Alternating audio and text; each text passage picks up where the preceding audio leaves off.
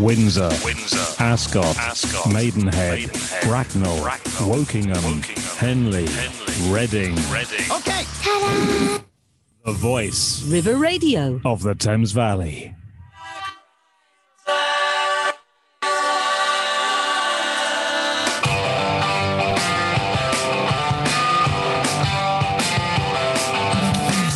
Good morning, it's Turning Pages here on River Radio.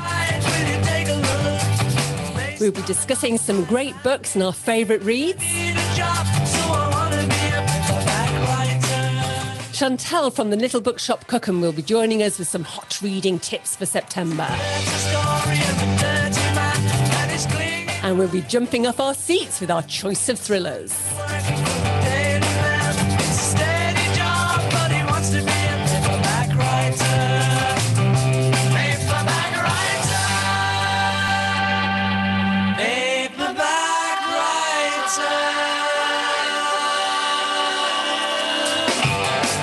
Good morning. You're listening to Heather Adams and Julian Ashton on Turning Pages. Over the next hour, we'll be keeping you up to date with news from the world of books, new releases, bestsellers, and recommendations of some great books to read. Thank you for joining us today. We've got a packed show coming up. We're being joined by Chantal from the Little Bookshop in Cookham, who'll be recommending some great reads for the autumn. And we'll be thrilling you all with some fast-paced page-turners. And once again, we've been scouring the papers to spot interesting book news. Yes, and it's this point where I encourage our listeners every week to get in touch with us. And I'm really delighted to tell you, Heather, that two of our listeners have. Mrs. Moko Kelly from North London wrote to me to say how much she enjoyed our last programme, particularly the segment on Russian literature. And then Moko went on to mention that her grandfather was studying in St. Petersburg in 1911 when Leo Tolstoy died. Yeah, exactly. And he actually has written his own memoirs in Japanese, but they've not been published. I think just the family have done it. And he writes about the atmosphere in the university amongst the students when this great icon of literature died. But also, her grandfather went on to serve as a diplomat in Russia for the Japanese government. And he went through the imperial wars and the communist revolution. It's a really exciting time. And what a great story in itself, you know. And you were mentioning last week about the war between Japan. Yes, in 1905, which was the Russo-Japanese War. Yes, so it must have been really interesting. Absolutely, yeah. And then Catherine Dorman, who lives in Tunbridge Wells, has written in, and she's recommending Deborah Moggach's new novel, which is The Black Dress, published by Tinder Press. Good recommendation. Exactly. And in my local bookshop, I've seen it on display. Now, Catherine thoroughly recommends this book, but she does say also everybody should read all of Deborah's other works as well. She's a great fan of them. And in fact, Deborah Moggach was at the Chiddingstone Literary Festival down in Kent recently. Now that Moko and Catherine have set the pace, I would like more of you listeners to get in touch with me. Now, bearing in mind that Moko lives in North London and Catherine in Tunbridge Wells, so come on, all of you in the Thames Valley, you've been beaten to the post, so you need to write in. So you need to email me at julian@river.radio.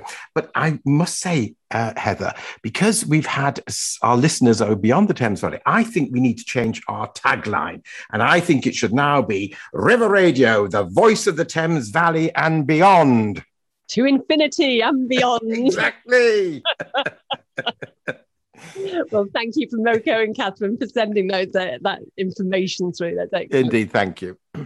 Right, so round up of those interesting tidbits that we've spotted in the press about books. So I'm going to start with saying that the Rare Book Fair has just announced their dates. And yes. It's the 21st to the 24th of October. Now, if anyone hasn't been to this fair before, it is a selling fair. So it's not like a literary festival. This is absolutely where antiquarian booksellers come along and show their selection, and it's absolutely brilliant.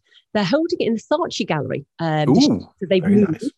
Nice. It's a well-established exhibition, so there's lots of international booksellers and collectors who go.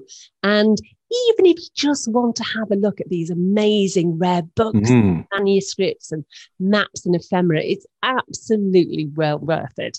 And there are going to be educational and specialist tours throughout. And it's really good. I definitely recommend it. And we normally go. Well, that really sounds quite a super package, as you say. Even if you haven't got too many funds to hand, but just to go and have a look and see these fantastic examples. Yeah. And it's nice that they've got other things attached, tours and lectures and things like that, which is really good that you mentioned. Yeah, last time I went, they were doing a book binding. Really? And we bought lots of sort of creams for leather binding and things. So yeah, there's always something to do. Oh, yes. It wasn't a bit like your other hobbies in clock repairs, is it, Heather? No, Julian has a grudge about this, so we'll move. We'll move on. We'll move swiftly along. Now, my little piece here is Richard Osman's The Man Who Died Twice, and it's out this week. Now, this is his second book and follows the same formula as his previous, which is a care home full of fantastic 17, 80-year-olds with all their faculties in place and plenty of money and time on their hands. The first book has spent a staggering 55 weeks in the Sunday Times top 10 bestseller chart. That is amazing. Isn't it? Yes. It really is an incredible achievement. And to put it in sales perspective, J.K. Rowling, writing under the pseudonym of Robert Galbraith, sold 378,000 copies in her first crime novel, Cuckoo's Calling, in her first 2 years. So that's exceptional. Yes, absolutely. Now, Richard Osman, in comparison, has sold over 1,040,000 copies of the Thursday Murder Club since last September. That's quite incredible, I think. Yeah, I think probably COVID had something to do with it, where people were at home and they were looking for cozy to read. Yeah, true. And it's one of those things that you can pop yourself on your settee, pull a rug around your knees and read quite happily. And I think the promise and surprise, but there is certainly a place for cozy crime on my bookshelf, and I'm confident that this one will be much loved too. Yes, definitely. So this is a bit of a disappointing news. It's after 70 years, the Good Food Guide has ceased publication. Oh, no. So this book was first published in 1951 and has been an annual event ever since. And I always remember our parents used to have copies to try and identify which restaurants to go to. It was the brainchild of Raymond Postgate, who, as an aside, his son Oliver was the author of Ivor the Engine and Bagpuss. Oh, really? Gosh. Yes. Anyway, Raymond Postgate believed that food across Britain after the war was just awful, and restaurateurs had become complacent and that the English wouldn't complain. And so he actually said that an Englishman would rather submit to voluntary euthanasia than expose himself to the possibility of raised voices in public. Of course, we probably know it best with Egon Rone at the helm, yes, the Hungarian restaurateur, and he took over the editorship from Postgate in 1959, and just the book went from strength to strength and became a staple of many a venture out to a restaurant. So possibly London's reputation as the capital of European gastronomy. Yes. Gastronomy.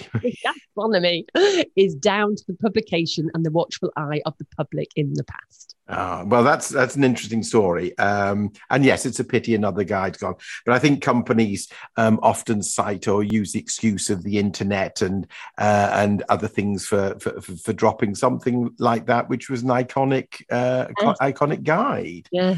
Now, I don't know if you saw this, Heather, this extraordinary news report recently, which is telling a bizarre story about a 21-year-old Leicester University student who has been charged with possessing terrorist material and received a 2-year suspended sentence, but with a difference.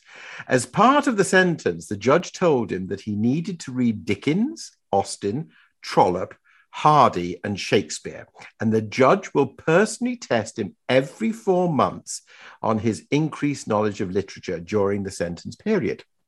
Now, I think that's quite a bizarre solution for someone who had a collection of 70,000 white supremacist documents, including manuals on explosives, guns and ammunition. So this is a serious crime. It is a very serious crime. So his taste in literature is really going to be changed. Now, the judge felt that the exposure to the literary greats will encourage empathy and imagination.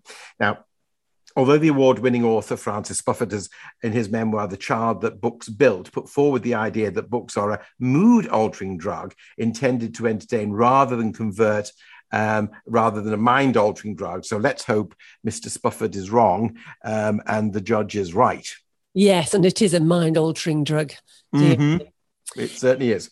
Yes. So did you realise that it's 60-year anniversary since the Berlin Wall was actually built? Good heavens, really? I know, 1961.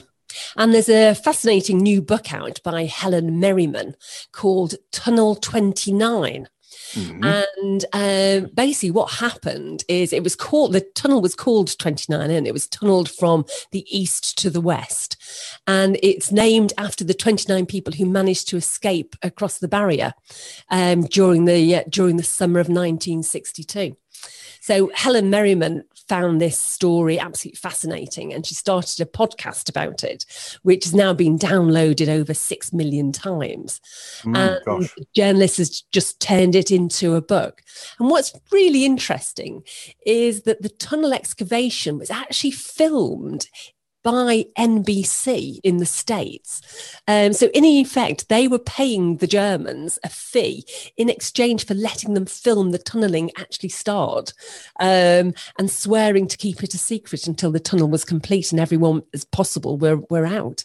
So that must have been quite scary. But really, and potentially very risky. Gosh. Yeah, absolutely. Wow. I stayed in Berlin whilst the Berlin Wall was still up. So obviously this was quite a number of years ago. And the hotel we stayed in was right by the wall. And the manager we used to live in the east and used to come across when it was just one open city every day for work. And he was about sort of 16. And then one day he went to work and he saw that the army were there and they were building barriers. And then the next day he went home that night and he said to his mum, it's going to be really hard getting back to work tomorrow. Mm-hmm. And they realised that overnight, this barrier then had become impassable. And there was a churchyard and the line of the wall went over the churchyard. And to start off with, it was just barbed wire.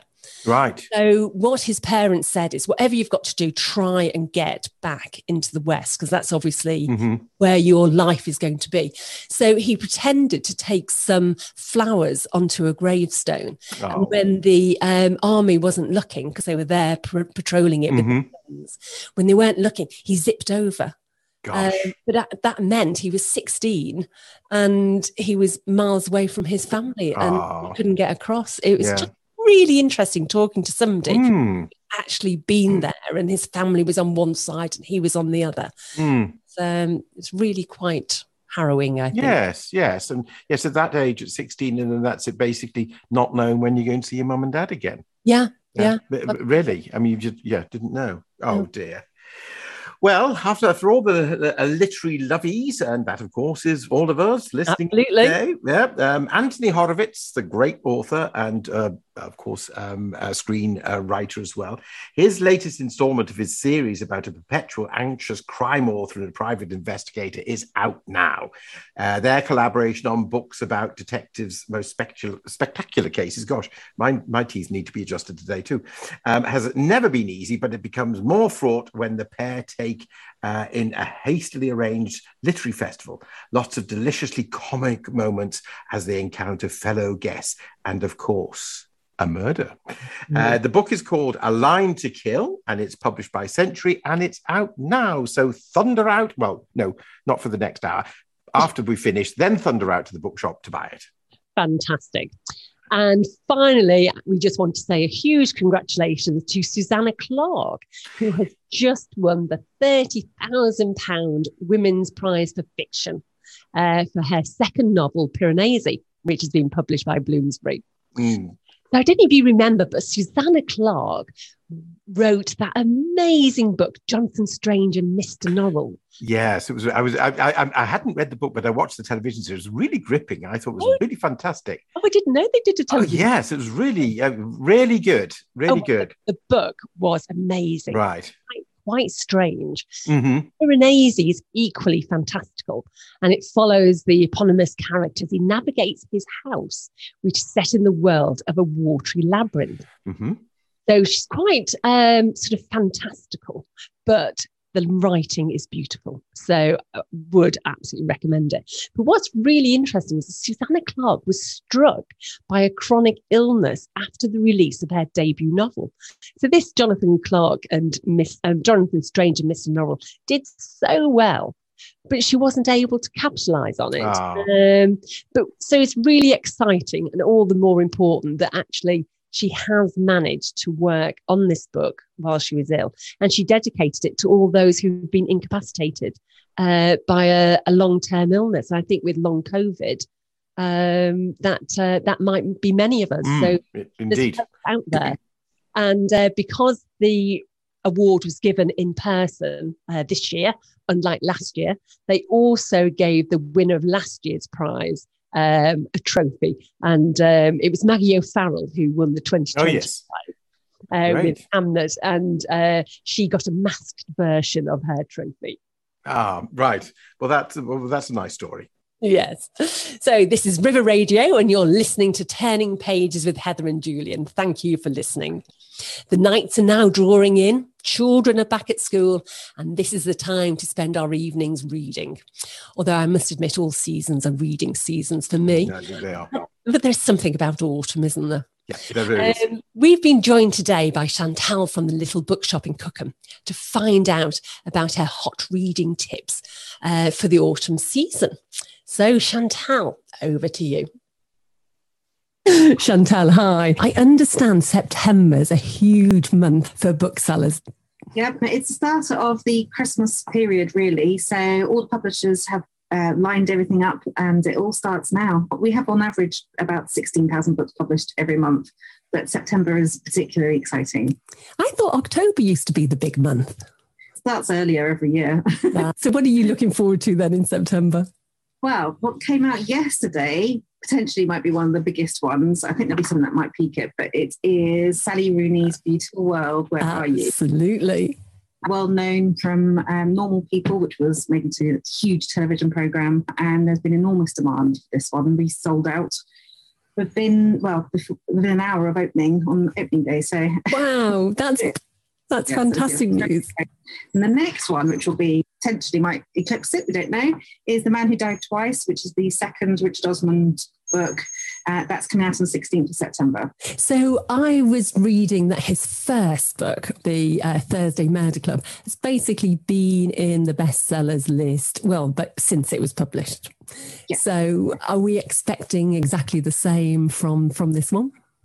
I've got pre-orders, and I've had them for ages. We've managed to get, I think, hopefully, fingers crossed, 8 signed copies, but most of those have been bought out already. Yeah. I know it's going to be huge. And actually, I'm meeting him. He's the keynote speaker at the Booksellers Conference, and so yeah, I'll see what he has to say for himself. But it's very exciting.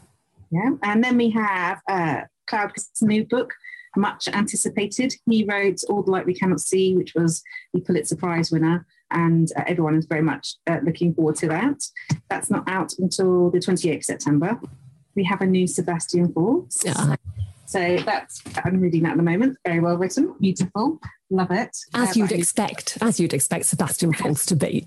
He definitely doesn't let you down. And then this is quite an interesting one, Ian Rankin, all the Ian Rankin fans out there. This is William McIlvaney's very famous series, and there was a manuscript when he passed away that was about the first case, and has finished it. Oh, great. So, I know. So for all those crime thriller lovers out there, this is Glasgow, set in the 1970s, and it's very gritty and real page turner. There's also a new Richard Powers coming out on the 21st of September. He wrote Overstory, which was shortlisted for Booker Prize. and that one's Bewilderment. So that's coming out too. We're all very excited about that one. And that's actually on the long list for the Booker Prize this year as well. Now, after all of that, you might need something a little bit more uplifting. So there is the Cat Who Saved Books by Sasuke Natsukawa. It's our indie book of the month, and it's just lovely. What's it about? Well, it's a Japanese book. They always seem to feature cats quite heavily. I think they're quite lucky, but it's about a tiny little secondhand bookshop, and it sort of goes into magical realism. And there's a grandfather who owns it dies, and the grandson has to go on this quest with his cat and save all the books. Well, I think bookshops sell and the cats sell. I was once told by an editor, if you really wanted to write a cosy crime book, you needed to put it. Yes, you needed to stick a cat in it. It was guaranteed to be a bestseller. This actually came out on the 31st of August, but kind of counts as a September release, which is The Women of Troy, Pat Barker's latest in her series of Greek mythology. And if you've read any of it, they're real page turners. Starts with a bang, as always, of everybody inside the Trojan horse. Very exciting. So yes, definitely recommend that. Yeah, and I think Pat Barker is a great storyteller, isn't she? I just love her work. Yes, I had a book there, Silence of the Girls. I think I read it in about 2 days. Yeah. I just consumed it. But there's a big thing, isn't there, about retelling mythology from a feminine perspective. Yes. That seems to be quite a trend at the moment. Yes, Natalie Haynes and Madeline Miller, and of course Jennifer Saint, who we had an event with. Yes. It's really something that's taken off, and that's great. I Greek mythology as a child, most people did, and then we're getting to learn more about it. And Pat Barker's not going to disappoint, is she? She'll be fantastic. It is fantastic. It's beautifully written. It's very exciting, real page turner. Yeah. So that's your September choice list, is it? That's our fiction one. A lot of non-fictions, just because. You can. Bob Mortimer, his autobiography called And Away is out now, and he doesn't disappoint either. And for everyone who loves Vic and Bob, this is for us. Yes, he comes across as quite a sad character, actually, doesn't he, in a way? Really interesting background. He was a solicitor, and it was just by chance that he then had this TV career. He's never grown out of being a child, I think. Absolutely. Yeah, which is why his humour's so zany. And then Jamie Oliver has a new book out, Together, which he wrote during lockdown, which is all about us all being able to, see people again and celebrate. And it's just a really nice, lovely. And that straight in at number 1 when it was launched. That's right. Together, 2nd of September. And on Cookery Books, Ottolenghi has a new one coming out on 30th of September called Test Kitchen. So I can't wait for that one. I think there's a load of Ottolenghi fans out there, aren't there? I have it on pre-order. I can't wait. I have a couple of recommendations for children as well. Lemony Snicket's new one, Poison for Breakfast. Ah, great. Cautionary Tale from Lemony Snicket's there. And this beautiful one from Kyra Millwood Hargrave is a Julia and the Shark. It's a really lovely edition. It's got fantastic illustrations by Tom DeFresta, and I really recommend that. That's our independent book of the month for children. And that looks like a nice gift book. Yes, it's lovely. And then there are a couple coming up in October, which is slightly cheaty, but they're just too big not to mention. On the 16th of October, it's the John le Carré. It's been released, Silverview, yes. The manuscript that hadn't been published before he sadly passed away. So that's 16th of October, that's coming out. And then Elizabeth Strout has another one in her Lucy Barton series, and I know there'll be fans wanting to pre-order that one. And of course, the much anticipated Lincoln Highway from Amor Towles is coming out on the 21st of October. He wrote Gentleman in Moscow, which is a book club's favourite across the country. So I can't wait to read that one. Brilliant. And all those books can be pre-ordered now, but won't be available until October. Just like in the music industry, books come out on their publication day. Quite right too.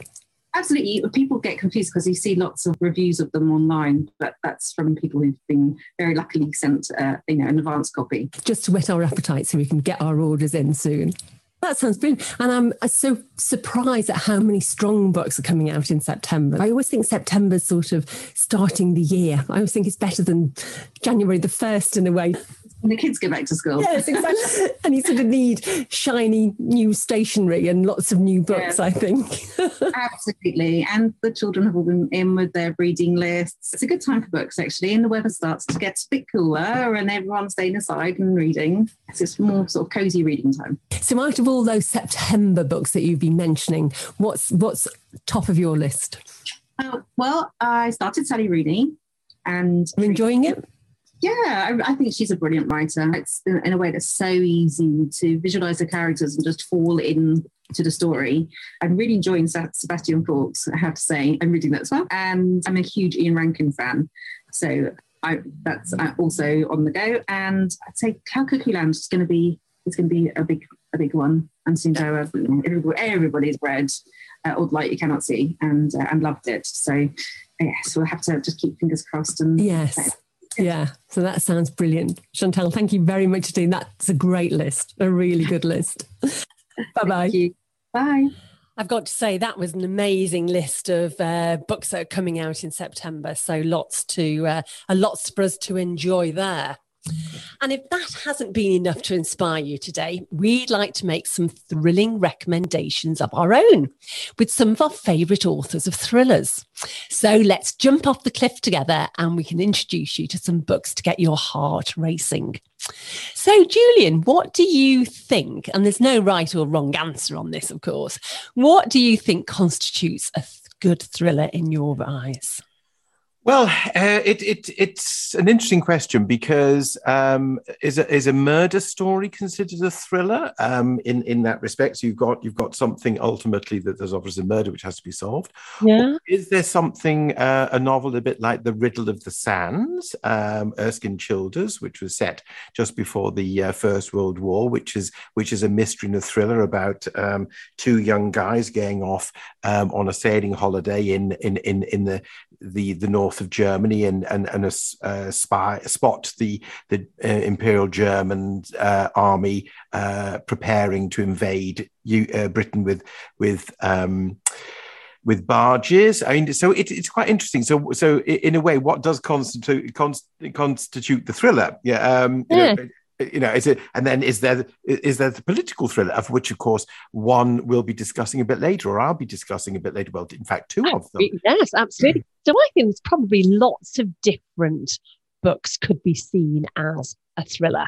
And it's all about the fast pace, the fact that you want to read on and turn the page, and it's the tension and the suspense as well, isn't it? I think so, and that's the key to it. It's how fast it moves along. Pardon me. So Chantal mentioned the latest Jean le Carré novel, Silverview, which is coming out. And of course, he's a thriller writer, and he's a sort of a political spy thriller writer, I'd probably say. Yes. Well, yes, indeed. I mean, because in the main, of course, his early works, which were the Smiley ones, of course, it was the ideology of the West against the communist East, which, of course, is very political. Yes. Yes. So I've had a little look at what the plot is. Obviously, I haven't seen the book myself. So the plot is that there's a gentleman, Julian Lawnsley. He's renounced his high-flying job in the city for a simpler life, running a bookshop in a small English seaside town. So we already like this guy because he's running a bookshop. And of course, everyone associated with books are generally... Exactly. And also he's got a great name. I mean, great first name. Oh, of course, Julian, of course. I missed that. So we absolutely love this guy. So he's going to be our hero. A couple of months into his new career, his evening is disrupted by a visitor, Edward, who's a Polish emigre. And he's living in Silverview, the big house on the edge of the town. He seems to know rather a lot about Julian's family and is rather too interested in the inner workings of this modest new enterprise, the bookshop. So already you've got something a bit suspenseful happening, haven't you? You want to know more. You want to think, So anyway, a letter turns up at the door of a spy chief in London, warning him of a dangerous league. And the investigations lead him to this quiet town by the sea. So what we have is we've got a great hero. We've got an interesting situation where there's obviously somebody a bit too interested in your family. We know that there's a dangerous leak of information and the spy chief has got to be involved, and they're moving into this seaside town. So it's a story where you encounter innocence and experience, and you have to choose between public duty and private morals. John le Carré asks you what you owe your country when you no longer recognise it. So that's very interesting. It is. Yes, it's quite a question. Yeah. So I think there sounds like there's tension, suspense, unexpected twists and high stakes involved. Indeed. So let's say that's what a thriller's all about. Yes, so Julian, let's start with our choices of thrillers today. And what's your first one? Well, my first one is indeed a thriller, and which a great link from John le Carré, because it is The Secret Agent by Joseph Conrad, which was published by Methuen in 1907, which is quite an important date. Pardon me. And although The Secret Agent was one of Conrad's finest works, it fared rather poorly on publication on both sides of the Atlantic, selling only 3,076 copies between 1907 and 1914, and only moderately during Conrad's life. However, perceptions do change, so much so that the New York Times stated that it is the most brilliant novelistic study of terrorism, and as if to further endorse it, The Secret Agent was one of 3 works of literature most cited by the American press 2 weeks after the events of September 11th, 20 years ago. Wow. Shall we listen to a bit of it now? Yes, indeed. Yeah. We've got a recording, haven't we? So let's listen to a little bit of The Secret Agent by Joseph Conrad. Private Games by James Patterson. Oh, that's not it. No, I don't think we have. Oh, we haven't. Oh, I do apologise. That's a technical hitch. Yes. Which I must admit, I thought, well, there we go, but you never know. But never mind. Anyway, our story is set in London in 1886, and it follows the life of a shopkeeper and a secret agent who goes by the name of Adolf Velock. Now, Velock lives with his wife, Winnie, and his mother-in-law, and Stevie, Winnie's brother, who suffers from a mental disability, which may well be autism. Now, in addition to his family, Velock counts among his friends a group of rather ineffectual anarchists who do very little more than produce pamphlets under the title FP, which is an acronym for the future of the proletariat. Right. Now, included amongst this rather dismal band is Comrade Ossipon, then there's Michaelis, and then there's also the professor, who goes about claiming he has a bomb in the lining of his coat, which he can detonate at any moment, killing himself and anyone near him. Now, even though Velock is a member of this anarchist group, he is in the pay of as an agent provocateur of a foreign power. Now, the country remains unknown, but it's presumed to be Russia. And he is summoned to a meeting at the embassy by the first secretary, who's the new first secretary of the embassy, Mr. Vladimir, whereupon he's told in no uncertain terms that he's a bit of a failure as a secret agent and not a very fine example. And in order to redeem himself, he has got to carry out an operation, and that's the destruction of the Greenwich Observatory. Wow. Yes. And the idea being that the lax attitudes of the British government and the British public toward anarchism, which is a danger to the country of the embassy or the first minister, will be overturned by this outrage, and suitable consequences will be meted out on anarchist groups. This is the idea behind it. Anarchy was such a big thing, wasn't it? In just before the first it was, yes, it was, and it came as we mentioned last week in forms where people would just attempt to bump off a head of state or cause some outrage. Yeah. And this one, we don't quite know what the anarchists are, but one presumes it probably is the early developments of Bolshevism, since the book was written in 1907. Yeah.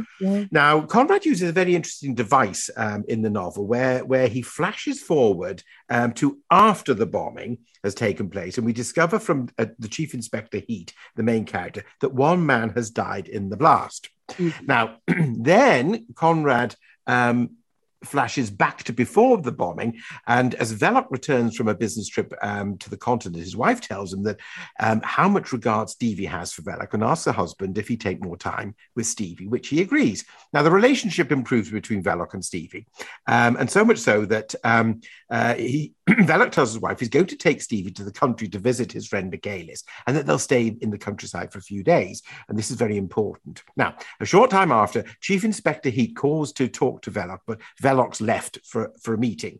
And so Heat informs Winnie that a coat has been recovered at the scene of the explosion with the shop's address written in the label.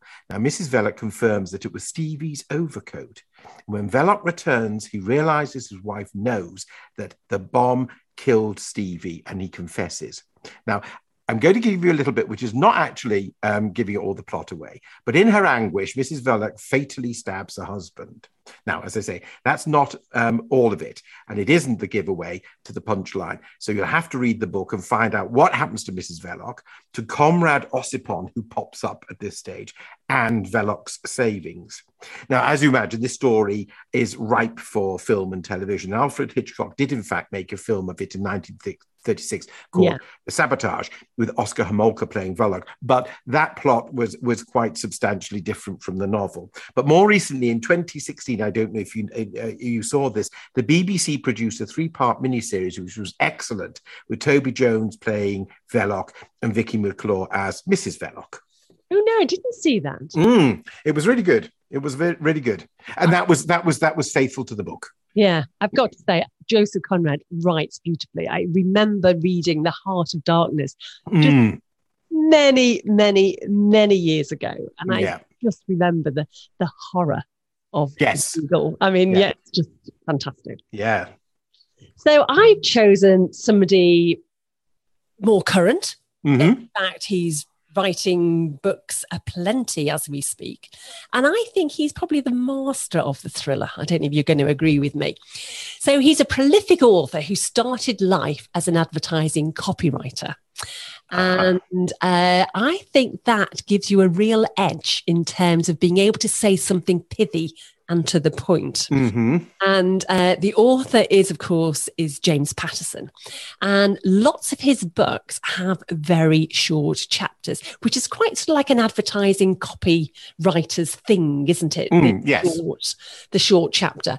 And so that means that if you're reading it in bed, you can go, I'll just one more chapter. It's only half a page. I can just read this one more page. And then you just keep saying that. And then it's 3:00 in the morning and you still haven't turned the light off because you're captured just by the excitement of the story. And I think those short chapters really help in that. And I'm confident that whichever James Patterson book you pick up, it's going to be a fast and furious read, which will keep you on the edge of your seat. But just as an example of what he does best, here's a short extract from Private Games, which was published in 2012. And it was jointly written between James Patterson and Mark Sullivan. So let's hear a little bit from the story. Private Games by James Patterson. Jack landed beside Knight, and together they raced towards the pier, which was lit by several dim red emergency lights. They slowed less than 20 yards from the ramp that led down onto the pier itself. 2 Gurkhas lay dead on the ground, their throats slit from ear to ear. Rain drummed on the surface of the dock. The river bus's engines growled louder as it approached, but then Knight heard another engine start up. Jack heard it too. "They've got a boat!" Knight vaulted the chain that was strung across the entrance to the ramp and ran down onto the dock, sweeping his gun and penlight from side to side, looking for movement.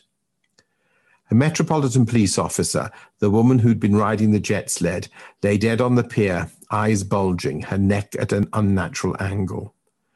Knight ran past her to the edge of the dock, hearing an outboard motor starting to accelerate in the fog and rain. He noticed the officer's jet sled tied to the pier, ran to it, saw the key in the ignition, jumped on and started it while Jack grabbed the officer's radio and got on behind Knight, calling, "This is Jack Morgan, Metropolitan River Police officer dead on Queen Elizabeth II Pier. We are in pursuit of killers on the river. Repeat, we are in pursuit of killers on the river." Knight twisted the throttle. The sled leapt away from the pier, making almost no noise, and in seconds they were deep into the fog. The mist was thick, reducing visibility to less than 10 meters, and the water was choppy, with a strong current drawn east by the ebbing tide. Radio traffic crackled on Jack's radio in response to his call. but he did not answer and turned down the volume so they could better hear the outboard coughing somewhere ahead of them. Knight noticed a digital compass on the dashboard of the sled. The outboard was heading north by northeast in the middle of the Thames at a slow speed, probably because of the poor visibility. Feeling confident that he could catch them now, Knight hit the throttle hard and prayed that they did not hit anything. Were there boys out there? There had to be. Across the river, he could just make out the blinking light of Trinity Buoy Wharf. "They're heading towards the River Lee," Knight yelled over his shoulder. "It goes back through the Olympic Park." "Killers heading towards Lee River mouth," Jack barked into the radio. They heard sirens wailing from both banks of the Thames now, and then the outboard motor went into full throttle. The fog cleared a bit, and no more than 100 metres ahead of them, on the river, Knight spotted the racing shadow of a bow rider with its lights extinguished and heard its engines screaming. Knight mashed his throttle to close the gap. At the same moment, he realised that the escape boat wasn't heading towards the mouth of the Lee at all. It was off by several degrees, speeding straight at the high cement retaining wall on the east side of the confluence. "They're going to hit," Jack yelled. Knight let go the throttle of the jet sled at a split second before the speedboat struck the wall dead on and exploded in a series of blasts that mushroomed into fireballs and flares that licked and seared through the rain and fog. Debris and shrapnel rained down, forcing Knight and Jack to retreat. They never heard the quiet sounds of three swimmers moving eastward with the ebbing tide. A chase across the river in London. You can practically hear the water lapping. And what a great idea. The three swimmers, they jump into the river whilst all this explosion is happening to get away. It's in fact actually got the elements of a James Bond story, hasn't it? I think there was a James Bond story, wasn't there? There was in the river, yes. Was that the one with Pierce Brosnan in it, I think? Yeah, by the Millennium Dome. That's right, yes. It was zooming. Yeah, that was fantastic. And that's when he flies in the boat, flies up out and goes across a road, I think, and then because he's going down some side tributary, he flies over in the boat. It was really fantastic. Yes, I wonder who wrote it first, the James Bond script people or James Patterson. Oh, well done. Yes. So anyway, so private games is set around the 2012 Olympic Games in London, where Private is actually an impressive investigation firm, and they've been commissioned to provide security. And the opening ceremony, hours away, and a private investigator and single father of twins, Peter Knight, is called to the scene of a ruthless murder, and a high-ranking member of the organising committee is being killed. And Karen Pope, who you heard mentioned there as well, is a newspaper reporter. And she receives a letter from a person who calls himself Cronus, claiming responsibility for the murders and promising to destroy all those who have corrupted the games with lies, corruption and greed. So Karen and Knight, they work together to uncover the criminal genius. And it's exhilarating, it's action-packed. And because the London Olympics were so amazing, it's very visual. You can see things happening in front of you. So James Patterson's first breakout novel was Along Came a Spider, which introduced the detective Alex Cross. And cleverly, he used his advertising experience to develop an ad campaign for the book, which no doubt helped it become such a bestseller. And it still is people's favourite book of James Patterson. And so it's a great one to start if you've not read any before. I've got to say, I was in the beautiful town of Ludlow once, and I noticed this little lady walk along with a basket over her arm, and it's full of fruit produce from the market. And actually, the book Along Came a Spider was sticking out as well. And it was absolutely marvelous. You couldn't have anticipated that this lady would read it, but it is absolutely fantastic. We all deserve to read it. And Patterson's name appears on more books than most other authors because he's just so prolific. Sometimes he has 14 books published in a year. Good grief. which is incredible. Now, his most famous, he does a lot of them with co-authors. And his most famous co-author, I'd hazard a guess at, is Bill Clinton. Oh, good heavens, yes. He's done 2 with Bill Clinton. The first, The President is Missing, and then The President's Daughter. And I did see a review about The President is Missing, saying that it had rather 2-dimensional characters, but that was actually being a bit rude to 2-dimensional characters. And I haven't read the book, so I'm not saying it's bad or anything. I think we should just go for it. Right. And we did mention a few weeks ago that Dolly Parton and James Patterson are That's right, yes. And they're doing Run, Rose, Run, which I think is out next March. Yes, I think it is. Yes. So James Patterson, absolutely prolific, but definitely if you're into thrillers or you want to experience a great thriller, definitely a marvellous choice. Great. Well, my choice is the Day of the Jackal by Frederick Forsyth. A local author. A local author, indeed. And also, I was going to say, a prolific contributor to the newspaper letters page of the Daily Telegraph. Is he? Yes, he is. Anyway, just to introduce it, I believe we have a little reading. I do indeed. A reading-ette. A reading-ette. Let's sort that out now for you. It is cold at 6:40 in the morning of a March day in Paris, and seems even colder when a man is about to be executed by firing squad. At that hour on March 11th, 1963, in the main courtyard of the Fort d'Ivry, a French Air Force colonel stood before a stake driven into the chilly gravel as his hands were bound behind the post, and stared with slowly diminishing disbelief at the squad of soldiers facing him 20 meters away. Foot scuffed the grit, a tiny release from tension, as the blindfold was wrapped around the eyes of Lieutenant Colonel Jean-Marie Bastien-Thierry, blotting out the light for the last time. The mumbling of the priest was a helpless counterpoint to the crackling of 20 rifle bolts as the soldiers charged and cocked their carbines. Beyond the walls, a burly truck blared for a passage as some smaller vehicle crossed its path towards the centre of the city. The sound died away, masking the "take your aim" order from the officer in charge of the squad. The crash of rifle fire, when it came, caused no ripple on the surface of the waking city, other than to send a flutter of pigeons skywards for a few moments. The single whack, seconds later, of the coup de grace was lost in the rising din of traffic from beyond the walls. The death of the officer, leader of a gang of secret army organization killers who had sought to shoot the president of France, was to have been an end to further attempts on the president's life. By a quirk of fate, it marked a beginning. And to explain why, it must be first necessary to explain why a riddled body came to hang from its ropes in the courtyard of the military prison outside Paris on that March morning. Well, The Day of the Jackal was first published by Hutchinson in 1971, and I certainly think that it falls into the category of a modern classic, though interestingly, the existence came about more from desperation than anything else, because Frederick Forsyth had been a BBC journalist covering the Biafran War in 1967, and after a short stint as a freelance, he returned to Britain flat broke, hence the desperation for money. As we've heard from the piece just there, The Day of the Jackal opens based on fact, and that was the attempted assassination of the then French President Charles de Gaulle.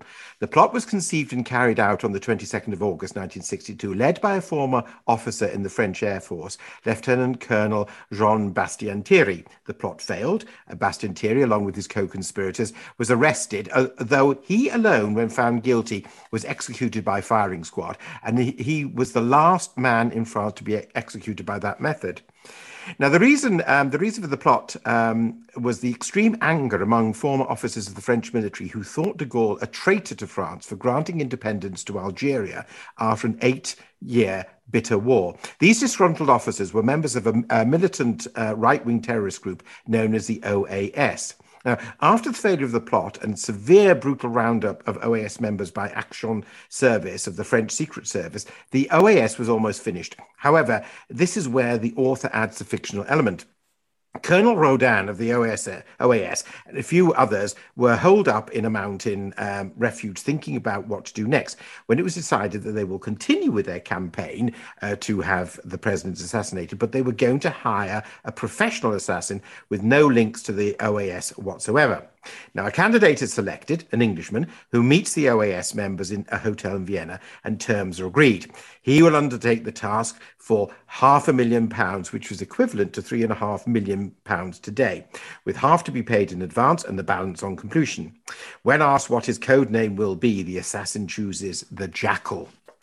Now, from here on, the story develops deliciously with two strands. One where we follow the assassin's meticulous planning, taking the identity of a dead infant, which he's taken from the records of Somerset House, to obtain a passport in the name of Alexander Duggan. He then steals 2 other passports from tourists in case he needs backups. He travels to Belgium to visit a master gunsmith who makes him a very special rifle to his own design. Then he travels to Genoa to a master forger for the documents he must have. Then he has to dispose of the forger because he becomes very greedy and wants more money. Then the assassin drives to France in an open-topped rented Alfa Romeo, where, after checking into the Hotel Negresco in Nice, he finds that his cover has been blown. And that is the result of the second strand. In Paris, the Minister of the Interior and his cabinet colleagues are at a loss as to what to do, especially as de Gaulle made it quite plain he will not cancel any engagement or be restricted in any way. Now, the task of tracking down this unknown assassin is given to Deputy Police Commissioner Claude Lebel. Now, with the help of his British counterpart at Special Branch, the net is drawing in as they think the assassin is a certain Charles Calthrop. Puzzled by what seems to be the assassin always being one step ahead, Lebel taps the phones of all the cabinet members, much to their horror when they find out, and discovers that the OAS has an agent who is having an affair with a member of the cabinet, an Air Force colonel. Now, the climax of the story is Paris, 25th of August, Liberation Day, when the president will present medals to war veterans. And it is that day, Lebel deduces, when the Jackal will strike. Now, the Jackal moves around the district masquerading as a one-legged French veteran before entering an apartment building where he has managed to break into to do the deed. Now, the climax is truly exciting, and you must read the book to find out what happens. Or, if you can't, and I know you sometimes tease me about this, there is the excellent film. It's an excellent film, actually. It is, yeah. And basically, it is good because it keeps very faithfully to the author's storyline. It's one of my all-time favourites. Edward Fox playing the Jackal. Michael Lonsdale as Claude Lebel, who I think is fantastic. Derek Jacobi is his assistant, Caron. And we also have Donald Sinden, Alan Badell, Ronald Pickup, and Anton Rogers, Timothy West, and Eric Porter, amongst a galaxy of well-known actors. But it is a book well worth reading, and it's a film well worth watching. And it's their 50th year anniversary, is it this year? I think, yes. Yeah. I think so, yes. Which is brilliant. So I've met Frederick Forsyth. Have you? A charming gentleman. I've heard that he is, yes. He did an interview at a literary festival that we were attending, and it was a conversation about his life. And he was lovely. And he owned up to the fact that he was offered the opportunity of either getting paid for the film rights as it's like a one-off, or getting sort of like royalties as it goes along. He chose a one-off payment. Oh, no! Oh. So back in 1972 or whenever the film was, I don't know when the film was done, round about then, he was given £20,000, which was a lot of money. Yes, yes. But unfortunately, he would have been better off going for royalties. Well, he would. Hindsight's a wonderful thing. But as I say, since the book was published in 1971, and it was out of desperation, I mean, he really was short of money. And so probably that one payment would be, this would be yip-de-doo, it's big time. But I always remember seeing him in adverts where he was one of the people that would advertise the Rolex watches. So he obviously did very well for himself in the end. Yeah. And he was lovely. And he does look like a James Bond character. He does, doesn't he? He's very sophisticated. Yes, very suave, and very tanned and very international. Yeah, and he's lovely even today. He's just as lovely. So if you're listening, Frederick, thank you, Freddie. Thank you. So I have chosen a political thriller. Oh. This one is set in ancient Rome. Ooh. And it's Cicero by Robert Harris. Now, Robert Harris is we're quite good fans of Robert Harris. So every time his book comes out, and he normally has one book a year, comes out normally in October, we will go ahead and buy it. And his latest book was V2, about the doodlebugs of World War II.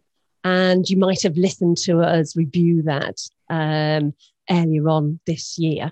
And he's written 14 thrillers to date, all of them bestsellers and real page turners. And many of them have been turned into films or TV mini series. But my recommendation is a trilogy. It's the Cicero trilogy. And it's based on the ancient Roman lawyer, Cicero. And the books in order are Imperium, Lustrum, and finally Dictator. Now, I know that it might be difficult to think about the biography of a politician being put into a page-turning thriller, but by golly, that is the case. You sort of roughly know the story, and spoiler alert, it doesn't end well for Cicero. But it charts the career of this Roman statesman, Marcus Tullius Cicero, from his mid-20s as an ambitious young lawyer to his dramatic death 30 years later, pursued by an assassination squad on a cliff-top path. And the extraordinary life unfolds between these two episodes, and it's recounted by Cicero's private secretary, Tiro. So it's really brilliant that you've got the secretary, the private secretary, telling the tale in a way. Because you find somebody that is loyal to him, but not to the point of obsession. So sometimes critical, and sometimes he's mildly mocking. And Cicero really did have a secretary called Tiro. And Tiro really did write a biography of Cicero, but sadly it's been lost. And Tiro, in fact, designed shorthand because Cicero would just spout out. And so it's all about the law cases, the elections, the conspiracies, the rivals. And at the heart of it, obviously, Cicero, he's a very complex personality. And it really brings the Roman Republic vividly to life. Grandeur, ambition, and corruption. So that's the pick of the thrillers today. Fantastic. Yeah. And it's really amazing that Cicero is a thriller, but it absolutely is. Okay, well, you're listening to River Radio, the voice of the Thames Valley. And don't forget, as I've said before, we want to hear from you. Catherine in Tunbridge Wells has set the pace, along with Moco in North London. So come on, all you Thames Valley listeners. If you've got a great book that you want to tell us about, or you're an author that wants to get promoted, give us a buzz. Drop me an email at julian@river.radio and we'll take it from there. And our hour is almost up, so I'd like to announce the winner of 2 tickets to Henley Literary Festival. And that's Olivia Short from Marlow Bottom. So congratulations, Olivia. That's super. For everyone else, just do come along to the festival. There'll be definitely something to entice you. And tickets can be bought from the website, where you'll also find the programme. So that's henleyliteraryfestival.co.uk, and the festival runs from the 2nd to the 10th of October. Yep. So from Heather and Julian, it's a very big thank you for listening. We really appreciate it. And thanks also to Mike Burton and to Julian for your readings, and to Chantal from the Little Bookshop in Cookham for recommendations. Books we're recommending today are... Oh, I beg your pardon. There we've got A Line to Kill by Anthony Horowitz, published by Century. The Man Who Died Twice by Richard Osman. The Piranesi by Susanna Clarke, Bloomsbury. Oh, I think I've jumped ahead a bit there. But oh, that's okay. Tunnel 29, The Extraordinary Escape Beneath the Berlin Wall, which is by Helena Merriman and is published by Hodder and Stoughton. Snow Country by Sebastian Folkes, published by Hutchinson. Silverview by John le Carré, and The Secret Agent by Joseph Conrad. Private Games by James Patterson and Mark Sullivan. We look forward to you joining us next Wednesday between 11 a.m, 12 noon on River Radio. And if you're not able to join us, then you can listen again directly from the website and Turning Pages on River Radio podcast. We'll see you next week. Thank you. It's a steady job, but he wants to be